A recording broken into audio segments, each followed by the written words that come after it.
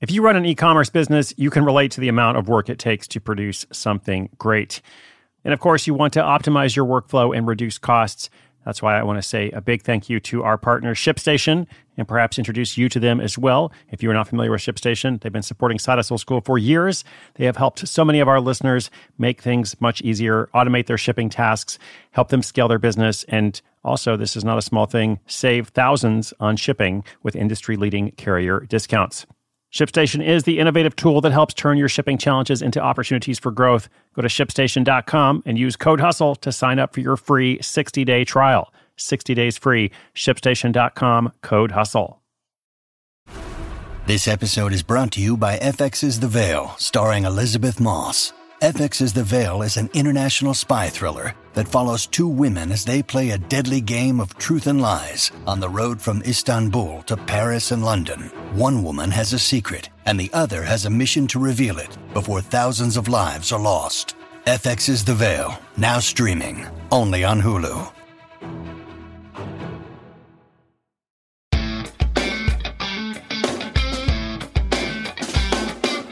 In today's story, instead of working in R&D or academia, this PhD picks another path by honing his skills as a freelance writer focused on food science. It pays to specialize. A while back we had a story about the fisherman writer. That's just what I called him. He was actually a government lawyer who landed a whale of a side gig. That was episode 1550. And this government lawyer / fisherman writer earns around $50,000 a year part-time. This is his side gig, freelance writing focused around the world of sport fishing. Now, this is somewhat unusual, just to be fair, because a lot of full-time freelance writers don't earn $50,000 a year. But one key for that guy was becoming the guy for writing about fishing, this specialized world. So that's kind of what we have here today. It's a food scientist who cooks up juicy profits. Also, a bonus lesson today, how can you find someone's email address? Now, I don't mean for stalking that person you saw at the grocery store that you thought was cute. I'm talking about someone at a company that you're trying to pitch. If you're like, there's a company out there, I'd love to form some kind of relationship. How do I go about doing that? Well, there's a trick you can use to find someone's email address, at least for a lot of people. So we'll cover that in the episode as well. It's all coming up after this quick break.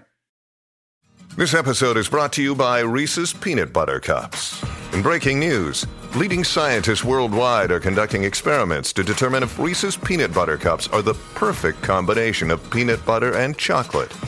However, it appears the study was inconclusive, as the scientists couldn't help but eat all the Reese's. Because when you want something sweet, you can't do better than Reese's. Find Reese's now at a store near you.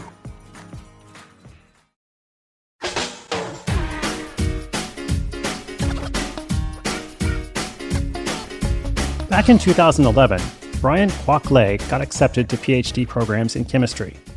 But he wasn't sure if the time was right. His dad had passed away the year before, so he needed time to reflect and clear his head. He set out to walk across the United States and figure out what to do next. He ended up walking 2,000 miles from his alma mater, UC Irvine, to New Orleans, Louisiana in about 6 months. The walk was a sort of social experiment to see how far he could go based on the generosity of others. He says people would just drive by, leave him money, food, or water, and drive away. Through that experience, he learned he liked talking to people from all walks of life, sharing stories with people he met along the way, and writing about his journey online.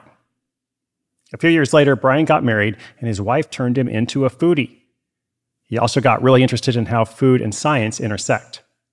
So in 2015, he started a PhD program in food science. That's the study of the science and technology involved in creating food at scale. After an internship, though, he realized he didn't want to be an R&D scientist for a company. He also didn't want to do academic research.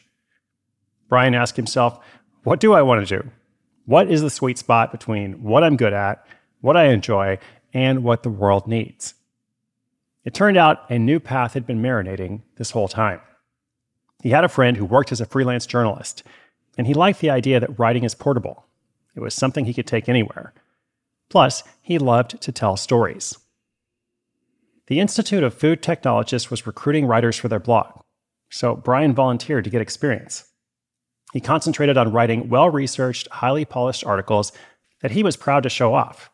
He spent weeks brainstorming and researching each article while on lunch breaks or at night after work. Once he had a few writing samples under his belt, he pitched companies in the food industry to see if he could write for them, still for free. Now, I have a little editor's note here. This is actually from our writer, Susan. She said she hates the idea that new freelancers should have to write for exposure until they have a zillion clips. And I agree. That's why it's good that soon Brian had a portfolio good enough to land a paid gig writing articles for an investment website. Now, between 2018 and 2019, Brian earned about $2,000 from his writing. So he wasn't exactly rolling in dough. But he had tasted the fruits of his labors and believed he could grow his earnings much more. After a year of writing, he created a portfolio website using Journo Portfolio. It's a tool that makes it easy to keep track of your writing samples. He also kept writing for free for the association to position himself as an authority and eventually moved up to managing their blog, which is called Science Meets Food. Brian's editorship caught the eye of a publisher who offered him $8,000 to write a food science book called 150 Food Science Questions Answered. These kinds of projects often have a quick turnaround, and Brian wrote the book in 2 months, which is very fast, by the way. My books take longer than 2 months, a lot longer. Not exactly a piece of cake, but his hard work paid off because the book snowballed into more projects with food startups. Most of his writing for these startups bridges the knowledge between the science of food and the consumer, something Brian is uniquely qualified to do. It's his specialty. But how does he get these gigs? Well, Brian admits that he hates networking in person, but he's found a digital process that works instead. First, he searches news outlets for food and biotechnology startups that have recently received funding. He then searches for their CEO's name and uses the free version of Hunter.io to find the CEO's direct email address so he can pitch them via email. And by the way, I'm going to come back to that at the end to talk about this, Hunter.io. He congratulates them on their recent win, then switches over to how he can help. He also tracks response rates to hone his process. By the end of 2020, Brian had earned $18,000, 9 times more than he earned in the previous 2 years combined. Since finishing his PhD and defending his dissertation on Zoom in 2020, he's focused on growing his side hustle into a full-time venture. Brian is now bringing in $4,500 a month consistently and projects that he'll hit $6,000 a month soon, if all goes according to plan. In the next year or two, he hopes to bring it up to $10,000 a month on a consistent basis by adding subdisciplines with high demand, like food safety consulting and technical documentation for manufacturers.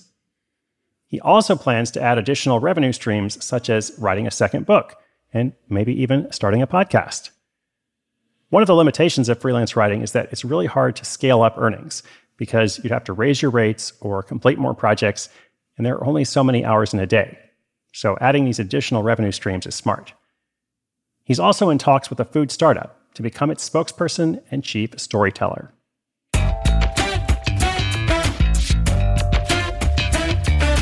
All right, so several tools in this episode that we will, of course, link up on the show notes page, including that way to find people's email addresses, Hunter.io. Pretty cool service. It's a paid service, but they do have a free version, and that's what Brian uses. He's able to track down the emails of CEOs, other executives for all sorts of startups and companies. I also mentioned that journalist portfolio website template that could be useful for our freelance writers out there. And last but not least, it's a side note, but the Walk Across America is pretty cool.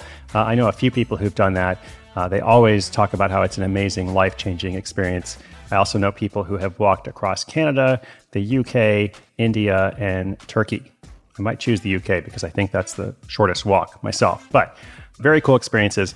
And sometimes it's the indirect influences on our life that end up, bringing us to a totally different career as opposed to, the direct formal education and all of that process. So think about that for yourself. What kind of indirect experience can you get that might help you create a change or otherwise get you closer to that thing that you're already working toward?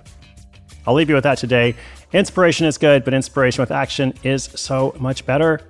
Our show notes are at sidehustleschool.com/1632. Thank you so much for tuning in. Got a new episode coming up tomorrow. You can subscribe or follow wherever you get your podcast, and I hope you'll join me. My name is Chris Guillebeau. This is Side Hustle School.